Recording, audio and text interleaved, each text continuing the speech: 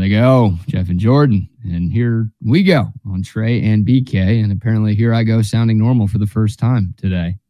Sorry about that, everyone who listened to the morning show. It couldn't have been that bad. There was one text that I saw at about 9:30, and someone said on the Coda text line, like, it sounds like BK is a little bit further from the mic than usual today. That was it. Like, no YouTube comment, no text, just that one incident. And I'm like, all right, it must be something wrong with that guy's phone since it's the only feedback we got all day. But hopefully it sounds at least a little bit better now than it did this morning. Sorry about that, everyone. How was your weekend? How was your trip? It's been a long time since the people have gotten the chance to see you and hear from you. How you been? I'm good. It was a nice 2.5 days off last week. I guess technically 2 days off because I don't do the afternoon show on Wednesdays. But yeah, I missed the shows Thursday, Friday because my family was at Kalahari Water Park, indoor water park. They have an outdoor water park too that we've never been to, but we've made it a point the last 3 years now to take the kids out of school midweek to meet my brother, his wife, and their kids who are around my two kids' age, and my mom, and just go hang out and have fun at an empty water park and some of the extras that Kalahari has to offer in terms of restaurants and the arcade there at night. And overall, it was fun, but we mistimed the trip this year, BK, because what I found out this year is that the weekend leading into President's Day, the President's Day on Monday, I guess, or President's Day yesterday, there are a lot of people who have a similar idea. Now, there weren't that many people there on Wednesday, but Thursday and especially Friday, holy shit, that place was riffraff central. It's like they took every bus stop in Austin and had the buses deliver them to Kalahari for free wristbands to be at the water park. And that was not good on Friday and a little bit on Thursday too. But ultimately, it was fun to get to hang out with family. We did have short lines for a lot of really fun rides. And this last weekend was the beginning of the end in terms of not having weekends filled up with youth sports, because next weekend is where the shit really hits the fan. Soccer, basketball, volleyball starts up the weekend after that. It is just one thing after another, not just on the weekend. That's when games are, but during the week too, because got volleyball practice on Friday. We're going to have different soccer practices, different days of the week. There's a soccer practice tonight that I'm having to take a kid to as soon as 5 o'clock gets here. So yeah, it was, I guess, a nice little reprieve before life gets in the way of my ability to just be a freestanding adult, or I should say family life gets in the way of my ability to be a freestanding adult, unless I just wanted to become a complete fucking degen and bastardize my kids and just go off and make something of my own. Well, March Madness is right around the corner, so there's no better time than right now to do that. We also have opening day for Major League Baseball not too far away either, so feels like a pretty good time to focus on sports and not focus on your family. No, Jason, let me tell you, common folk getting in the way of a family vacation, gross. It'd be one thing if it were common folk. I'm telling you, dude, I didn't realize there were that many people walking around this planet who look like fucking Post Malone. But yes, most of them that are walking around just tatted up, literally hairline to toe, were at Kalahari on Thursday, then especially Friday too. It was, look, and to have conversations with just about anybody, but there were, it was the bottom of the barrel. It was the bus stop crowd incarnate at Kalahari on Friday. Well, you did say everyone was there for a Riff Raff concert, and I feel like that dude brings out the worst of society. Did you not say that earlier? Who's Riff Raff? You said earlier it was Riff Raff Central. Doesn't that mean Riff Raff was there? Who is Riff Raff? This is Riff Raff. Oh, I thought Post Malone was bad. I thought that was the joke you were making earlier. No, I was just saying the general comment of describing a group of people as Riff Raff. I mean, it was trash ball central. Do you have a lot of folks that looked like this? Yeah, as a matter of fact, that guy may have been standing in front of me in line for the Stingray. Riff Raff is from the Houston area, I think. He was a really bad rapper, maybe still is a really bad rapper who would get a lot of the college fraternity parties around the time I was in school. And for some reason, he was treated as if he was kind of a big name, but he had like one or two songs that any of us knew, and they weren't really that good. But him and Waka Flocka Flame, huh? Yeah, I mean, Flocka had some much better songs that actually were on mainstream radio.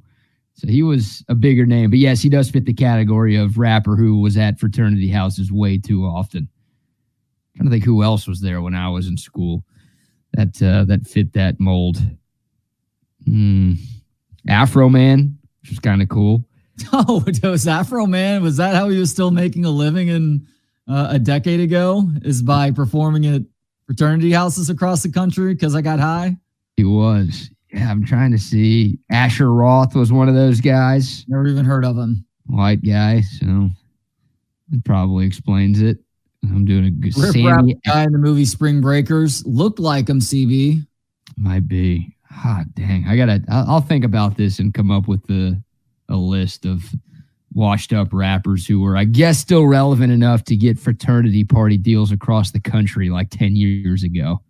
Yes, DJ, there were a lot of jelly rolls at Kalahari on Friday. You're a fraternity house guy? No, I wish. Maybe that'd be a sweet gig. Well, he hasn't performed anywhere in a while, but maybe when he was getting started, he was, but that would have been before my time. I did see Mac Miller a couple of times, and I was grateful for that, but never at a fraternity party. They were all legit concerts at paid venues. So, anyways. 420, I did not get on the tall water slide. I did the raft rides. I did the tall water slide the last year. I don't need to do it anymore. I'm good. Was the fish fresh? Huh? The squid? The calamari at the resort? Oh, because Bucky was calling Kalahari calamari. Yeah. We didn't have any calamari. I'm assuming that it would have been real calamari and not pig's anus like they serve a lot of places. Do they call that calamari? A lot of places will take pig's anus, which is more than just the outside part. The anus is like several feet long. Maybe several feet is an exaggeration, but they'll take the anus and they'll like cut it up into little pieces to make it look like calamari. Yeah, there's long-standing urban legend that a lot of calamari is actually pig anus. I do not think I will be eating any more calamari. Thank you for that. Every time I say that out loud, it ruins it for somebody. So I'm happy to help out again. Thank you very much for that one. All right, plenty of Texas stuff to get into. And Jeff kind of asked you, I want to get more of your thoughts on the details of Steve Sarkisian's contract extension here at UT. We found out a couple of weeks ago he was getting a new deal. I think we've all kind of known since Texas won the 10th game of its regular season back in back in November, that a new contract was coming. Then you throw the Big 12 title and a college football playoff appearance on top of that, and it felt clear and obvious that Sark was getting a new deal. But over the long weekend, we found out some of the details of that deal. It's 4 more years added on to the end of the contract, so Sark will be here through 2030. It's a massive pay raise that has him amongst the highest paid coaches in college football, damn near doubling what he was supposed to make in 2024. He's also getting 2 new cars, private jet access, and country club membership as well. I'm almost surprised he already didn't have those things. But you mentioned it earlier. Your initial thought when you found out the details of the deal was maybe Texas went a little bit too far? Look, I know that we all feel good about the direction that Steve Sarkisian has this thing headed in, but this is also a guy who was known as 7-win Sark all the way up until last season. Did the conference championship feel great? Yes. Did I guess winning the conference title as well in that championship game, making it to the college football playoff, all those things are great. It does feel like we are headed in a very positive direction and could potentially stay there for a long time. But that's 1 year for him of having that level of success. So I get it that in this day and age that we are very short-sighted with regards to how we hook people up for extensions and deals like that, especially in sports, especially for head coaches at the college level, because you don't want those guys to bolt for the NFL because life is a lot easier in the NFL. You're not having to recruit high school recruits, transfer portal guys, and your own players 24/7, 365. It does seem like the deal is a little bit too long for me, though. I'd have less of an issue with the amount per year, going over $10 million, than I do committing yourself to a guy for that much time into the future, because a lot can happen between now and then. But like I said to Jeff, and like I'll tell anybody else who gets upset with me for saying that, ultimately, I don't fucking care that much. Texas has the money. Might they end up having to pay another guy way too much money, even if he's not working for them years down the road? Sure. That's not a new song, though. That's something that has been happening for the better part of a decade now. I think it started with Mac and continued with Charlie Strong and Tom Herman. Have we paid all those contracts off just yet? If so, good. Maybe it helps us, the cost of Steve Sarkisian's contract. It makes it a little bit easier. Yeah, you're seeing a lot of Jimbo Fisher comparisons with this Steve Sarkisian contract, and I don't think that's fair. But the comp that Aggie fans and a lot of Longhorn haters are making is, after Jimbo's first year in College Station, that's when A&M gave him that big money, longer-term extension. And things obviously fell apart pretty quickly after in College Station. It's kind of what's happening with Steve Sarkisian, where, he just had his first great year, not only as a head coach in Austin, but as a head coach anywhere. And Texas is ponying up. They're giving him that big money extension, and now we wait and see. So obviously you don't want to get into that conversation where you have to talk about paying Steve Sarkisian to leave, right? You hope he gets another contract extension before his time in Austin is over. Like, I want him to coach into the 2030s. As of now, this new deal has him coaching through 2030. I hope he gets another deal that has him staying here through 2040, because that means things are going incredibly well and Texas doesn't feel the need to make a change at the top. But if something bad does happen, you're right. Like, Texas does have the money to pay Sark and this coaching staff a buyout, and they do have the money to bring somebody else in here who's really, really good. So we hope those days are behind us, but this is not something that is going to cripple Texas, even if things go downhill with Sark, which I don't think they will. And I don't know if you think they will either, but even if they do go downhill, this is not something that's going to ruin Texas's ability to bring in somebody else who can fix the job. Yeah, right now it feels like it would take something pretty significant off the field to derail the direction that all of this is headed right now. Because even if a recruit doesn't work out here or there, like, the overall health of the program is still so great that it can withstand something like that. And you haven't been able to say that a whole lot in the last, really since 2009, that 2009 season. And even then it felt like there were fractures that were starting to form. So for the roster to be as healthy as it is right now, for Sark to have surrounded himself with really competent people who understand the idea of roster management, with how they're utilizing NIL, the transfer portal, all these tools that are at your disposal right now, if you understand how to use them correctly to strengthen the roster year in and year out, despite losing Bijan Robinson, Roshan Johnson, DeMarvion Overshow, and all the receivers from this last year, the two big interior defensive linemen. I think it speaks to this whole thing right now having a ton of staying power. Yeah, and look, we've run down a couple of rankings of the best coaches in college football since the offseason started, and you're seeing Steve Sarkisian in the top 10. Hell, some of these articles, he's ranked in the top 5, and now he's finally getting compensated like that. I mean, he was set to be the 30th highest paid coach in college football in 2024. And for the first 2 years, okay, I don't think he was a top 10 coach in college football. I don't know if he was a top 20 coach in college football. I mean, 5-7, 8-5, like, that's not great. We know what Sark walked into. We understood that it might take some time for him to really get Texas back on track. But, yeah, Sark hadn't done anything through his first 2 years that really warranted him being in the discussion for the highest paid coach in the sport. But, yeah, you put together a year like you just did, and that helps a lot. And also, look, Nick Saban retiring, that got Sark some more money. Like, he was going to get a new contract regardless, Trey. But, Alabama was interested in Steve Sarkisian. And it's funny, Nick Saban got a ton of coaches pay raises while he was coaching. He got a few guys pay raises after he retired as well. But just that rumor that Steve Sarkisian, or really Alabama, might be interested in Steve Sarkisian, I think that maybe added a little bit more incentive for Texas to pay Steve Sarkisian and do whatever it took to make sure that he was going to stick around and not leave.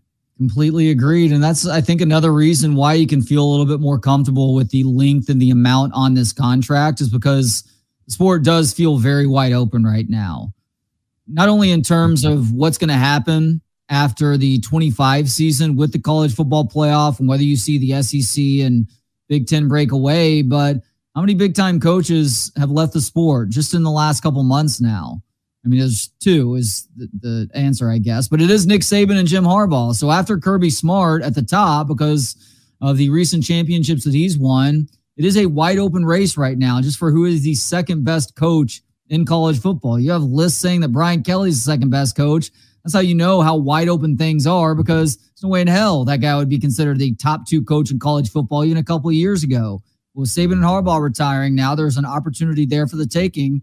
And so Texas made sure to lock down their guy all the way through the end of this decade as a result. Yeah, and as of this moment, Steve Sarkisian is one of 4 known coaches who are making at least $10 million a year, right? The speculation is there are a few more that might be. Lincoln Riley at USC. USC is a private institution. They don't have to release the details of his contract. And I don't think we found out official numbers for Kalen DeBoer at Alabama or Mike Norvell at Florida State yet. So those are 2 guys who also could be in the mix for double-digit mil a year. But the other 3 guys who are making $10+ million per season, Kirby Smart, you just mentioned, Dabo Swinney, and Ryan Day. So that's the company that Steve Sarkisian is in right now. And you think about what those coaches have accomplished. Kirby's got 2 natties.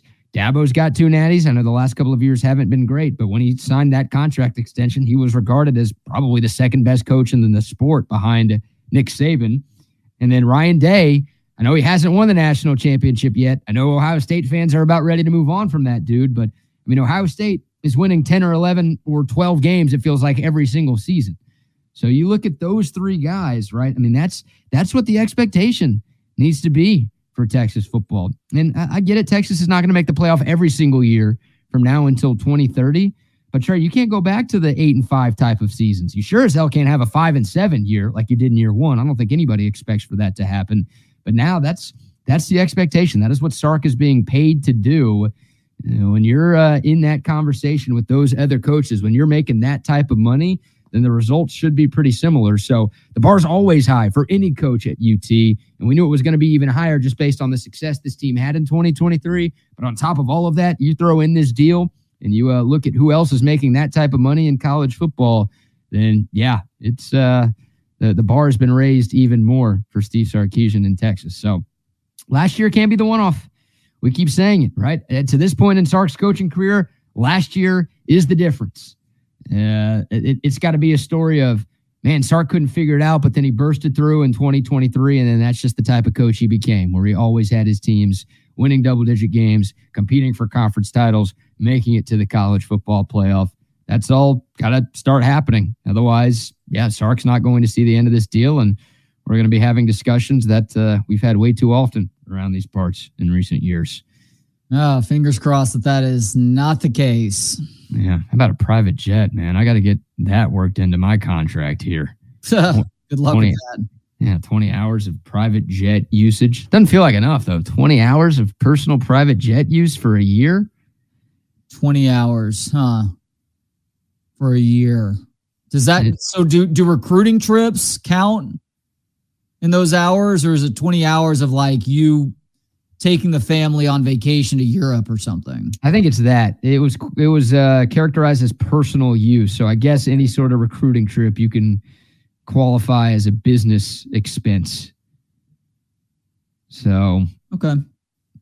Yeah, I mean, look, 20 hours that's a pretty fair amount, especially when you consider he doesn't have a ton of time to take vacation during the year now. Yeah, that's true. And I feel like if he needs a private jet from somebody will give him a private jet. I would hope so.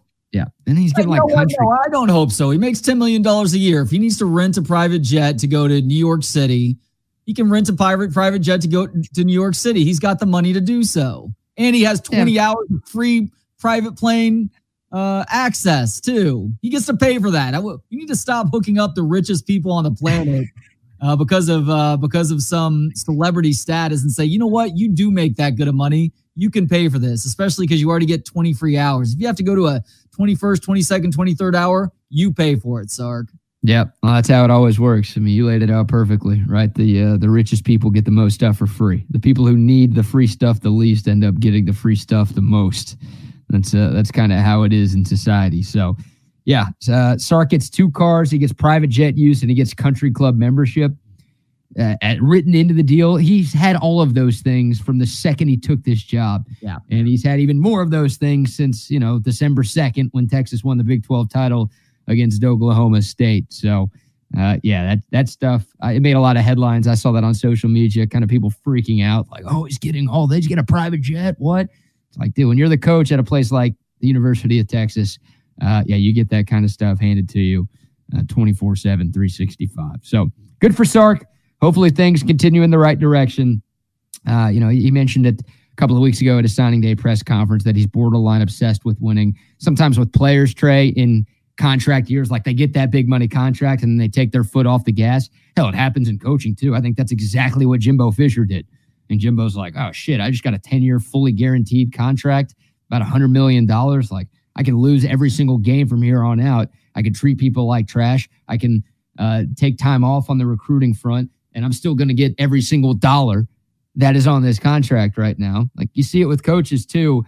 I'm not worried about that with Steve Sarkisian. Obviously, actions speak louder than words, and he could say whatever he wants at the press conference, and that's not going to determine if this thing works out. But I feel like that guy's going to be true to his word, where he's going to work hard to ensure that Texas is competitive throughout his tenure in Austin. I feel that way too. Yeah. All right, we'll take your thoughts. The Dakota text line, 512-222-9328. Somebody texted in saying many schools were out last Thursday and Friday. And that's why you had so many folks at the Calamari Resort. Why was everybody off last Thursday and Friday? Have we turned President's Day into a 4 or 5 day weekend? I don't know. Yeah, my kids had yesterday off, but they did not have Thursday. Well, they did have Thursday, Friday off because we took them out of school, but otherwise they would have had to be in class. Yeah, I don't remember getting that many days off for President's Day. President's Days, I like that, though. Good for the kids. They're working hard. Abolish President's Day. Actually, what we need to do is we need to align President's Day with the Monday after the Super Bowl, so most everybody gets that Monday off. Yeah, I heard you and Barker talking about this a couple of weeks ago. It's a Jeff Barker original, by the way. That is not my idea. It's a brilliant idea. Yeah, that's true. Because it is a brilliant idea, we should have known that it wasn't you. Thank you for clarifying that. That's good for everybody except us, though. Because we'd be working the Monday after the Super Bowl. But because President's Day wasn't the Monday after the Super Bowl, we got to take President's Day off, So selfishly speaking, I don't know. I mean, I'll take both days off. That's fine. But that's why I want both to be holidays, right? Give everybody back-to-back Mondays off. We've earned it. We've been working hard, all right? This year is like a month and a half old. We need a couple of days off of work to refresh. It's been a while since we had the holidays. I think we can. I think we can work Monday, and everybody else can have that day off, and that means they can commit more time to watching the YouTube channel.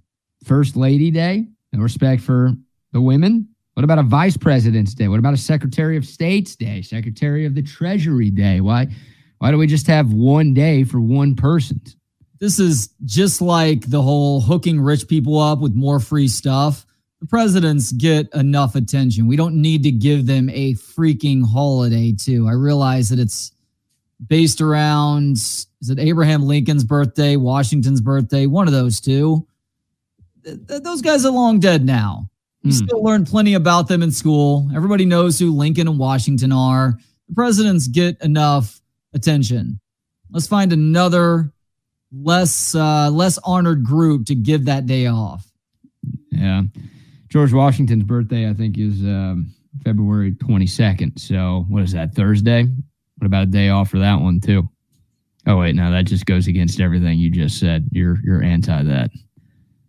Yeah, we're definitely not recognizing the president's pets either. They get way too much attention already. Yes, they do. Yes, they do. All right. Keep the text coming. Keep the YouTube comments coming. We will shift gears here momentarily, talk some Texas basketball and a little Texas baseball as well, as we got a few games for both of those teams to touch on before where are we at in society at the end of the hour. But Trey, I'll give you the floor first for some love to our friends at Big Hat Spirits. Right, Big Hat Spirits, redefining that cocktail in a can. Cocktails in a can have been around for a little while now, but nobody does it better than Big Hat Spirits.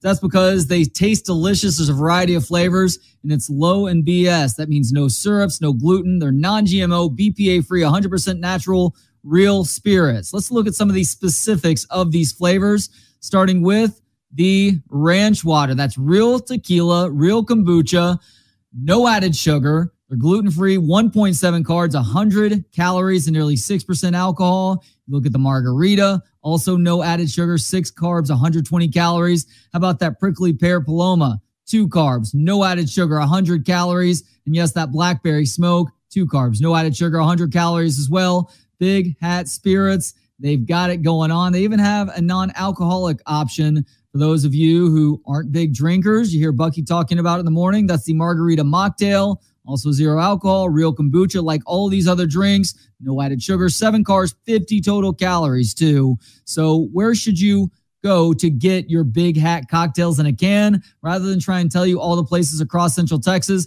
I'm going to encourage you, go to their website, bighatspirits.com. Scroll just below the top of the website there. You'll see a map of Central Texas and icons with all the different places across this city and beyond that houses Big Hat cocktails in a can. bighatspirits.com. Yes, indeed. Shout out to Big Hat, and also some love to our friends over at Covert BK. Hi, I'm Dan Covert with my wife Hayden. Welcome to Covert BK. Our newest location in the gorgeous Hill Country includes Buick, GMC, Cadillac, Chrysler, Dodge, Jeep, and Ram, and hundreds of pre-owned and certified vehicles for you to choose from. We have 3 service departments that are ready to take care of your car, truck, or SUV with 86 service bays to accommodate any repair and get you in and out quickly. Come visit us today to select the vehicle you've been dreaming about. Covert, born and raised in Austin. Absolutely. Some love to the Coverts. Also some love to Tom McKay of Audio Visual Consultations. He was up in Boston yesterday for the Stars Bruins hockey game. Hell of a game. The wrong team won. Did you see him on TV, by the way? He was supposed to be directly behind the Bruins bench. I did not. And I watched like the whole game. And whenever the Stars scored, because I was watching the Bally Sports Southwest Stars broadcast, and they would show Stars fans in the stands at the Garden, but he didn't make the cut. At least I didn't see him. So he was at a hell of a game. I was able to watch the game on my AV Consultations TV setup done by Tom McKay. The 2 TVs behind me, that was done by AV Consultations. The 4 TVs that I have in my man cave in the room next to me, all done by Audio Visual Consultations. They've hooked Trey up. They've hooked Kevin up. They've hooked Bucky up. They've hooked Chip up. They've hooked, and the list goes on and on. Thousands of Central Texans. Of course, it's not just us. They've hooked up thousands of Central Texans since 1988, and they could give you the home TV setup of your dreams. Do it by March Madness. Do it by the start of the Major League Baseball season. Definitely have it done by the time college football and the NFL roll back around. Just give them a call, 512-255-8678. I promise it is a phone call that you will not regret. You can check them out online as well at avconsultations.com. Okay, Trey, Texas basketball. They've played 2 games since the last time we have spoken with the people. One not so good and one much better. Not so good, of course, on Saturday. The Longhorns were blown out on the road at Houston, 82-61, the final score there. Texas was competitive for about 10 minutes, and then things went off the rails very, very quickly, and Houston was able to keep Texas at arm's length, at 5 arms length in the second half. The Longhorns did bounce back. It wasn't a pretty game last night, but they did get back into the win column, 62-56 over Kansas State back here at the Moody Center. Your thoughts? You want to start with the Houston game? You want to start with the K-State game? But big takeaways from what happened with Texas basketball over the long holiday weekend. They just got completely mauled by Houston.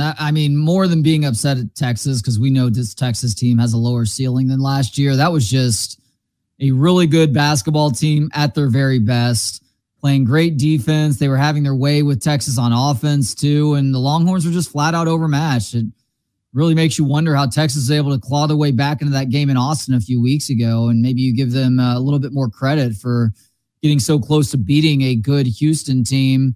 But kudos to them for bouncing back. Getting to do so in front of the home crowd obviously helps. It's a raucous environment at the Moody now, and they're kind of lucky that they faced Kansas State last night, because that Kansas State team looked like they didn't want to fucking be there.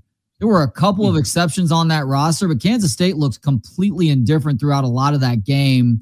And Texas was able to take advantage, even though they didn't play their best game, other than Dylan Dessou, of course, who is one of the best players in this conference. It was a pretty lackadaisical effort for a must-win game, but again, They played a team that seemingly wanted to be there a lot less than the Longhorns did, so they got to take advantage. And guess what? You get several days off now before you face another massive road test traveling to Lawrence to take on the top 10 ranked Jayhawks. Yeah. I mean, you said it, right? It wasn't a great performance last night. Kansas State's having a disappointing year. I mean, that's a team that made it to the Elite Eight last season in Jerome Tang's first year as a head coach, but they lost a lot of talent from last year's squad, and it just hasn't really clicked for them. They have been one of the better defensive teams in college basketball, and they did defend well. I mean, Texas struggled. Both teams shot 36% from the floor. Texas was 3 of 19 from three-point line. It was an ugly game. It was a slugfest both ways, but ultimately Texas found a way to win a game that, I don't know if they needed to win to make the tournament, but if they lost that game, the conversation would have shifted back to, hey, Texas is on the bubble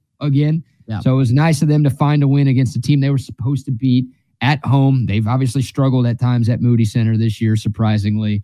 So it was a good bounce back for them. But yeah, I mean, that Houston game, you said it, man. Like Houston, if the NCAA tournament was played inside the teat, Houston would win.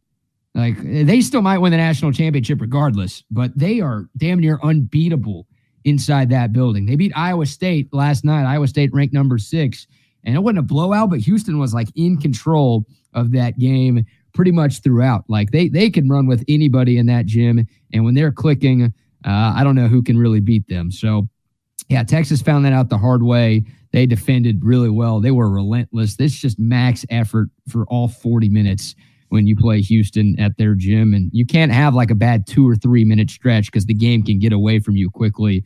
And the Longhorns found that one out. So you obviously would have loved that to be a closer game. But yeah, not a lot of shame in losing at Houston, considering the fact that they're 19-0 on their home floor this season. Yeah. Texas is kind of lucky with last night's game, BK, that one, Kansas State didn't seem like wanted to be there. And two, Tyler Perry, for as good of a young player as he is, he killed him down the stretch. He straight up hero balled it and was just jacking from all over the place when Kansas State was conceivably still in the game after a couple of missed free throws.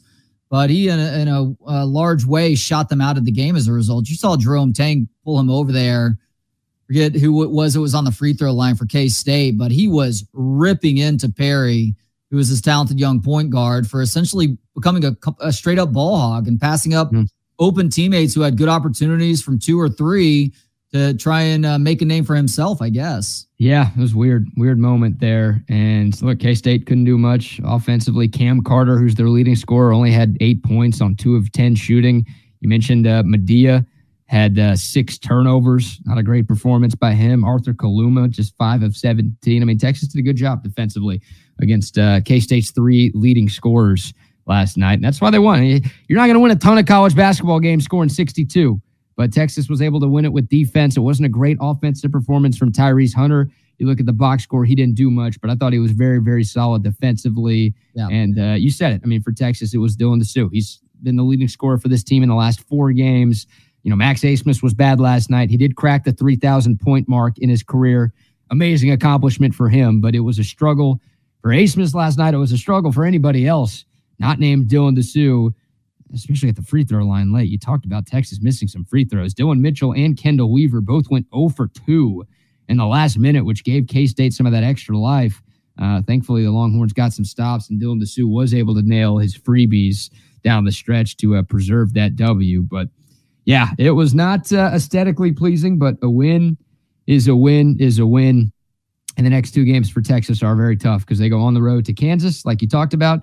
Kansas has not lost a home game this year. They go on the road to Texas Tech next week. Of course, Texas Tech beat the Longhorns in Austin, and Tech has only lost 1 home game this season. So if you can find one of those wins, I don't think Texas will, but if they can find one of those wins, then they're locked to make the tournament. If you lose both of them, then all right, you're still in a good spot. You just need to beat Oklahoma State and Oklahoma at home, and you should be okay. They've got 5 games left. If they go 2-3, I think they're guaranteed to be in. If they go 1-4 or 0-5, then you're probably relying on some Big 12 tournament magic to find your way in. So just keep beating the teams you're supposed to beat like you did last night, and I think there will be some March Madness in Austin. But like you said, the ceiling for this year's team, we're not breaking any news to anybody on February 20th, it is nowhere close to as high as last year's team was, which sucks. All right, quick shout out to our friends at the Altstat Brewery. I met up with the Altstat guys last week. Always a party when the Altstat beer is around. I had a few over my holiday weekend. Hopefully you did as well. It is the best beer in the history of the known universe, and we're just lucky enough to have it right here in our own backyard. It's all over Central Texas. It's all over the Metroplex. It's all over H-Town. It's all over San Antone. Wherever you're buying your beer in the Lone Star State, make sure you're buying 6-packs of Altstat beer brewed with just 4 simple ingredients. There are a bunch of different brews, though, something for every single beer drinker out there. Check out the Altstat Light. It'll be the best light beer that you've ever had. You're trying to sacrifice on the calories, but not on the taste, then the Altstat Light is for you. They've got the lager, they've got the Kolsch, they've got the Hef.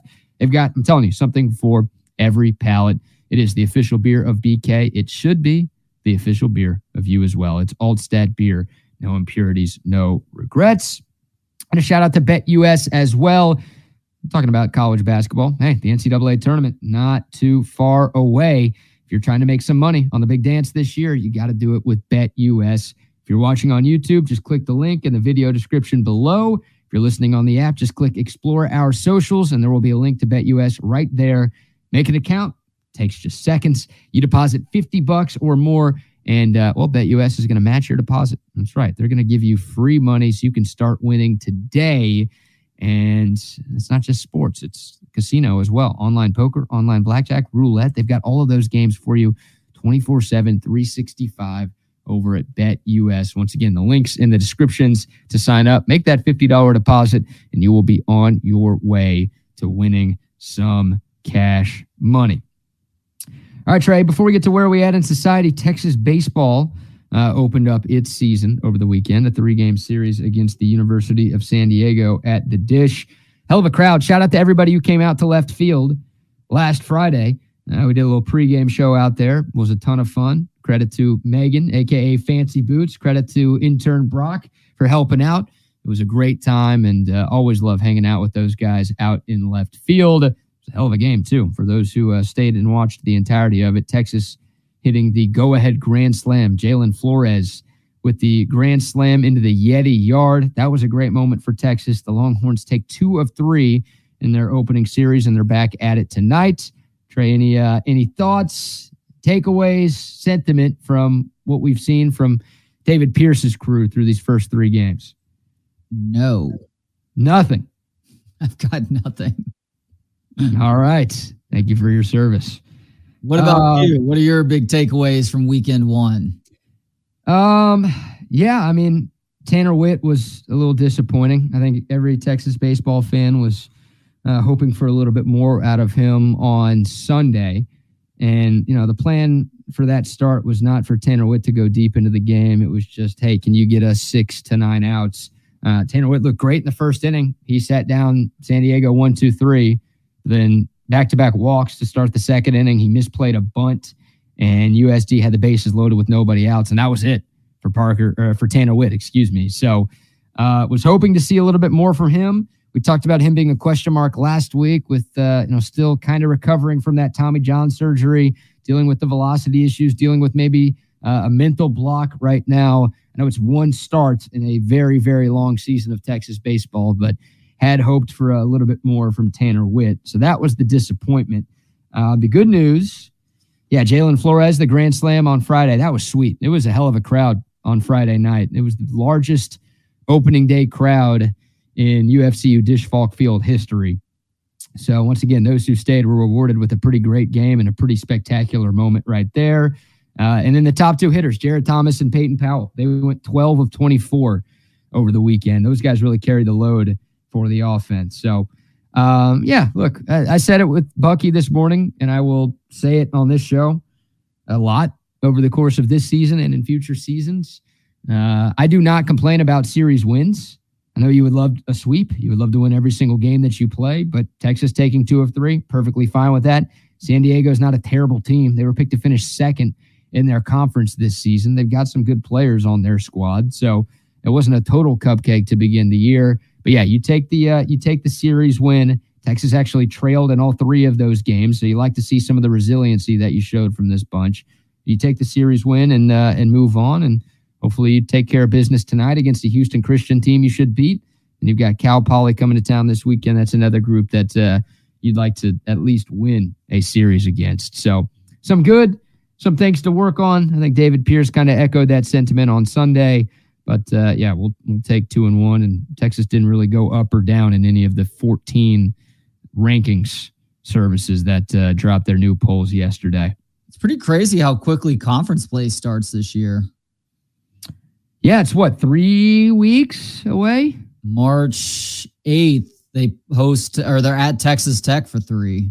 Yeah, that's a crazy, like 3, 4, 7 game stretch that Texas has. It starts on March 1st when they're in Houston. They got LSU, Texas State, and Vanderbilt, 3 straight days at Minute Maid. And then they come back to host A&M on that following Tuesday. And then they go to Lubbock, take on a very solid Texas Tech team to open up Big 12 play. So that's it's a relatively easy opening 8 games for Texas. And then it just, boom, just like that, you're all of a sudden playing like 7 really, really quality games in a row. So that will be a big tell on just how good this team is and kind of where this team is too. Because you're right, it comes on you quick this year. Not to put our business out there before it's necessarily decided, but are we going to be with the Occupy Left Field folks for that A&M game? That's the plan. Nice. If they have us out, I think, Pena was saying we were good for that game before the season. So I assume we will be there doing a little pregame show when the Aggies come to town a couple of weeks from today, as a matter of fact. Passed out a bunch of koozies, and we'll have some more koozies to pass out. So you shouldn't need any reason to go to a UT A&M baseball game, but there's a reward from us as you'll get a free TSU koozie if you stop by Occupy Left Field before the game. Okay, got about 10 minutes left in today's program before we hand things off to Chip and Zay. By the way, no KD today. Trey, Any teases for what you have coming up for the afternoon show from 3 to 5? Chip is going to hang out with me for the first 30 minutes or so, and then I am playing 3 to 4 different interviews that I've done in the last few weeks, starting with Kenny Wayne Shepherd, the very popular, talented blues musician. Then Jeff Schaefer, Larry David's writing partner and the director of most of the Curb Your Enthusiasm episodes over the last 5 to 6 seasons. And then Donnell Rawlings, whose Netflix special comes out a week from today. And then, if we have time, Craig Robinson. Shorter conversation, but still a really interesting one as well. A couple weeks back prior to him headlining at Cap City Comedy Club. Very nice. So some great conversations coming your way from 3 to 5. Of course, Chip and Zay from 1 to 3. So keep it locked into TSU. Make sure you like this video if you haven't yet on YouTube. Subscribe to the channel as well. All right, Trey, you want to go live or recorded today? Let's go live with my friends at Pest Wranglers. Had a chance to see Steve at the Texas Stars game on Friday night. Great to see him and meet his wife as well. Every time I see Steve, I just see that temperament and see how much he cares about people, which is evident if you and when you hire Pest Wranglers to take care of those pest problems. And guess what? Now is the time to get Pest Wranglers out to your place for mosquito service. That's right. We are about to re-enter mosquito season. You want to be ahead of that, and Pest Wranglers can help you out with an eco-friendly treatment that does not target bees or butterflies and is non-toxic to birds and mammals. That includes those dogs. Effective for up to a month. It kills mosquitoes that transmit all sorts of diseases, including yellow fever, Zika, and that West Nile virus. It works against insecticide-resistant mosquitoes. It kills adults and prohibits larvae from maturing. It is field validated with a ton of different scientific research backing just how effective and non-toxic it is to things other than mosquitoes. Stuff is used in Africa for malaria control, for Pete's sake. Steve actually communicated back and forth with a couple of groups that did studies to find out more info when it was first introduced. It has passed his sniff test with flying colors. It'll pass yours as well while killing those mosquitoes, some of whom before they hatch. They offer conventional mist treatment for fast knockdown if you've got a backyard party, pool party, something like that. You want to get it taken care of pretty quickly. It lasts for 21 days. No horrible odors after any of the treatments as well. And it's usually pretty wallet friendly too, under $100 per month. And as always, because they are big believers in their customer service, no contracts. Go to pestwranglers.com to find out more, to sign up for that service. And Pest Wranglers is a proud sponsor of... Where are we at in society today? That's right. It is your regular look at stories that show we as a people are headed in the wrong direction. Very occasionally, I will bring you a story that provides a sense of optimism that has us all saying to ourselves, hey, maybe we as a people are starting to figure something out. But sadly, today is not that day.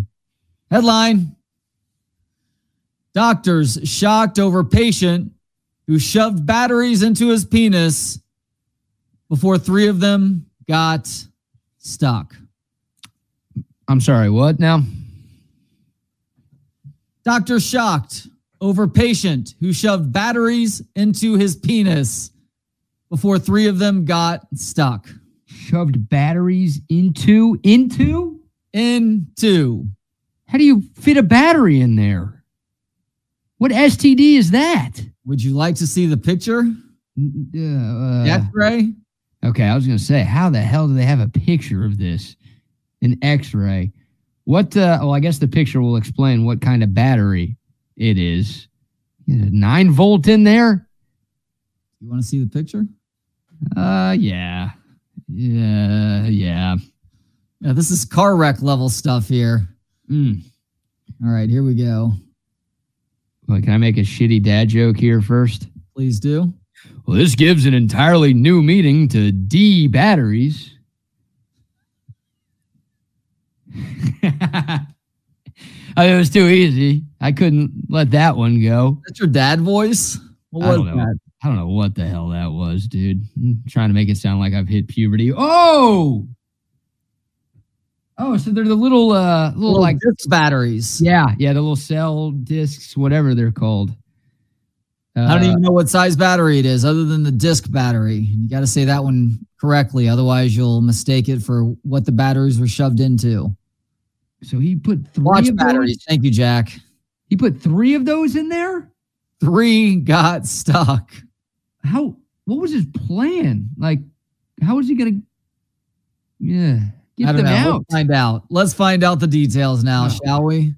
I guess. A 73-year-old Australian man was shocked to need urgent urethra surgery after jamming 3 button-style batteries into his penis.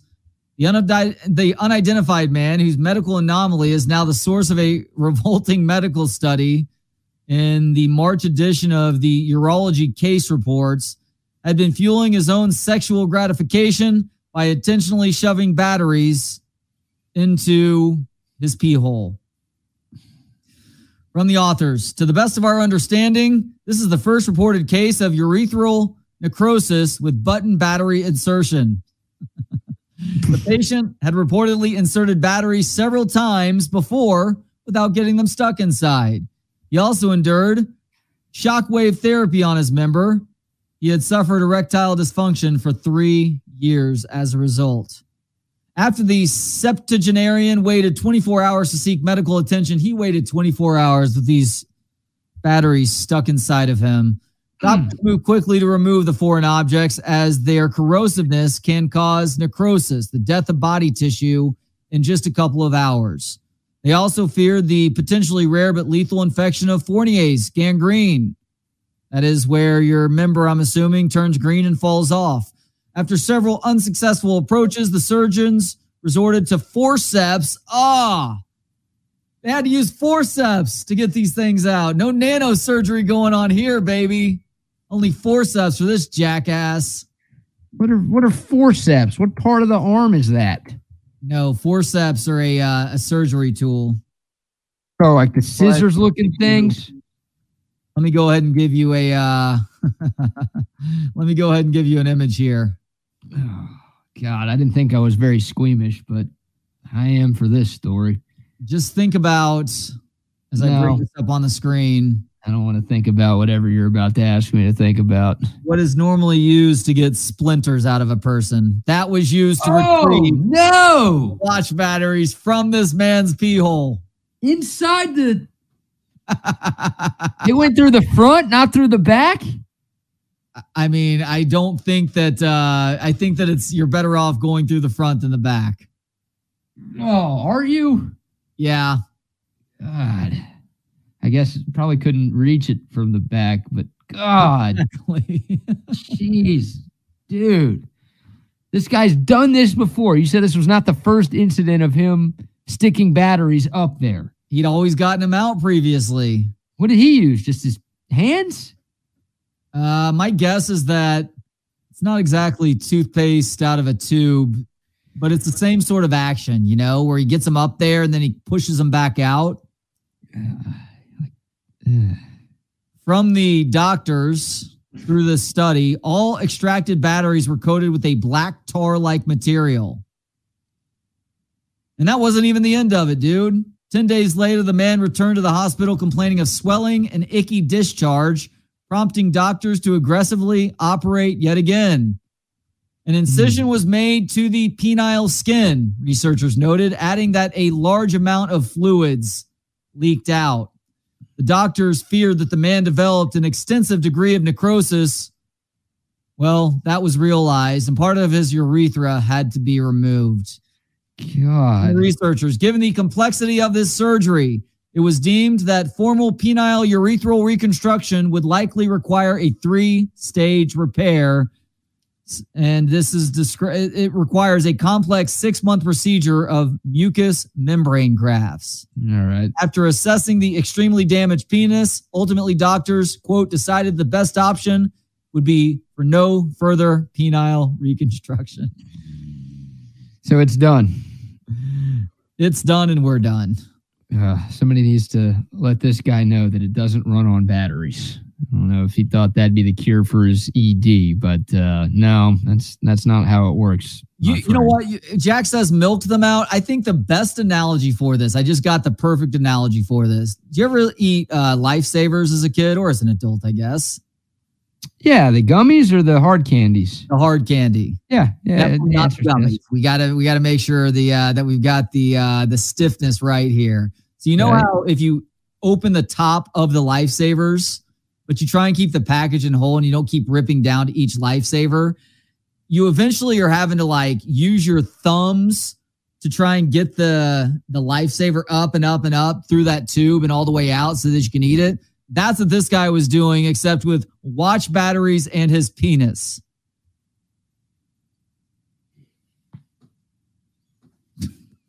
It's very rare that I leave you speechless, but here we are. This is the worst story you've ever had for where are we at in society. Man, that's a low or high bar, one of the two. Like, I don't think I've ever been this, like, in pain. I'm in pain right now. And my body is, like, trembling just hearing more and more details of this story. Like, everything about this sucks. This is horrible. This guy's an idiot, and he deserves all of this for being such an idiot. But just imagining any of what that guy has gone through is causing all sorts of bodily discomfort for me thousands of miles away in a different continent. DJ says, where else are you supposed to store the batteries? I don't know. If you're really feeling that, you're really trying to get your rocks off, I think an easier place to store them is in the keister, isn't it? Not suggesting you do either, but if the options are pee hole or keister, aren't you going keister? Yeah, that's why it's called keistering. You put it in, you got more space there, don't you? I mean, plenty of prisoners and drug smugglers over time have proven as much. DJ, I keep a car battery in my bum. Okay. You and Farrah Fawcett. What? Nothing. Is that a true story? Confirmed?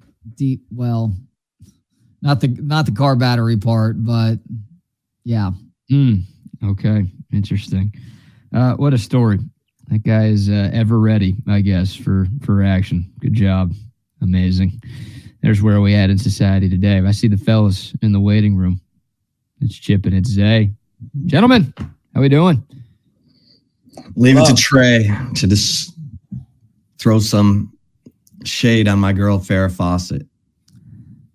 Farrah was a bombshell back in the day, but she was apparently also inclined to. Yes, we know. I don't know what happened. All because of that just horrible man known as Ryan O'Neal. Ooh. I blame him for everything. Oh, do you? Yeah. Okay.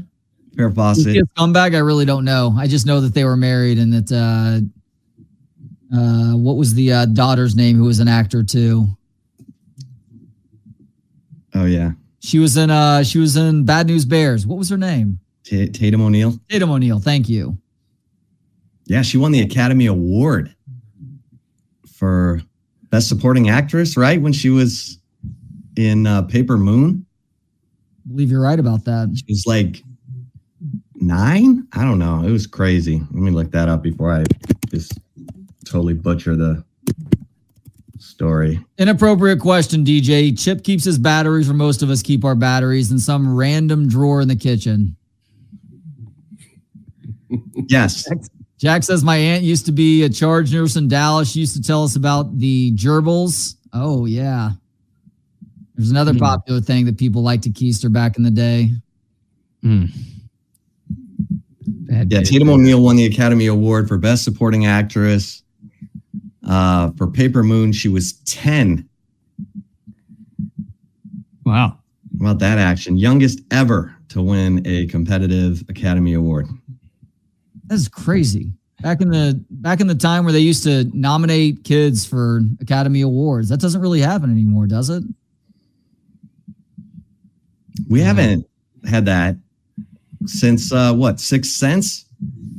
How old was Haley Joel Osment? Did he get nominated? I remember who was the girl on the piano? I can't remember her name. She was nominated back in the 90s, I want to say. But was Haley Joel Osment nominated? Because if so, that's probably the last kid. Let's see here. Don't focus movies around kids. I think people realize. Yeah, he was nominated for Best Supporting Actor. Wow. He supported a dead guy the whole time. Oh, spoiler alert. Shoot. Hey, who has the most child awards? Macaulay Culkin? He made a lot of box under office. 15. I don't know. Like under 15 years old. Jeffrey Epstein. Child awards, isn't that R. Kelly, Zay? Yeah, I said Epstein, but yeah, R. Kelly. There you go, Epstein. Yeah. Hey, yo, the Ignition remix came on the other day. It took me about 50 seconds to change it. It took me a little bit. The groove is just, man. Somebody wrote it for him. I'm slowly getting to that point which I might go to hell, whatever you believe in. I don't know. But I'm slowly getting to that point where I might have to start listening to him again, man. Because he didn't write everything. You know, there was a lot of people that played a part. I'm supporting the engineer. I'm supporting the producer. Yeah. You know what I'm saying? Good song. I'm not necessarily supporting Robert R. Kelly. He just happened to sing it. You know, I Believe I Can Fly. Come on. That's hard to change, fellas. I mean, Michael Jackson, you're going to turn off Billie Jean or. Yeah. You got to separate the art from the artist in this life. See, that's what I'm saying, man. I blame Joe for Michael Jackson. Y'all see, and they're about to make a new biopic coming out for him. You better get the real story with Joe. Whoever plays Joe, you're gonna be in a dark place because that man had some serious demons. Have you seen the pictures from the set, Zay, where Michael's nephew is playing him? Looks a lot like him too. Yeah, very impressed. They tried to do a biopic back in the early 90s where Angela Bassett was the mom and I forgot a couple of other characters. Vanessa Williams was their Motown I don't know what you call it, but she kind of set up everything for Berry Gordy. Early 90s. It's called Jackson 5 American Dream or Jackson American Dream. It's a 6-hour movie. They used to put it on VH1 all the time. I used to watch it all the time. Great flick. So it's going to be tough to beat that. But again, that's a 6-hour movie. So, yeah. So it's like a mini series. Yeah. Yeah, they break it up in parts. You start with their childhood, and then you get to when they're teens, and then in Gary, Indiana. Gary, Indiana. Yep. That is a shit hole, guys. I've been through there a couple of times. It is a awful town. Awful. Yeah. You could set that water on fire. Yo, Joe was a scumbag because even though he was helping all their dreams come true, he took those kids out to Hollywood, left the mom with Janet and fucking, what's his name? Jackie. And yeah, was cheating and stuff in Hollywood. Joe was a scumbag, man. I can't stand Joe Jackson. Don't get me started. I know you got to go, but I could go on and on about that scumbag Joe Jackson, man. You got to read the Tiger Woods biography. Oh, I know that one. That one. Yeah, good. Earl was that Winnebago. Talking about the Army fan book, Chip. Oh, yeah, that's a good one. Yeah, yeah. All right. Earl was always looking for some action. I think right down to his dying days, he was looking for like nurse assistants who would do some things for him. The endings. I mean, I don't, I'm not praising cheating, but Tiger's mom looks like Kim Jong-un. So I don't condone cheating, but Tiger's mom looked like she played a very pivotal role in Hangover. That is the quote of the day. That's all I'm saying. That's all I'm saying. That is the quote of the day. Katita Woods looks like Kim Jong-un. God. All right. Wow. It won't get any better than that from us. So I think this is where we depart, fellas. Have a great show, guys. Good stuff, guys. See you in a bit. Man. I blame Brad and Trey for that. They bring the worst out of me. Good grief.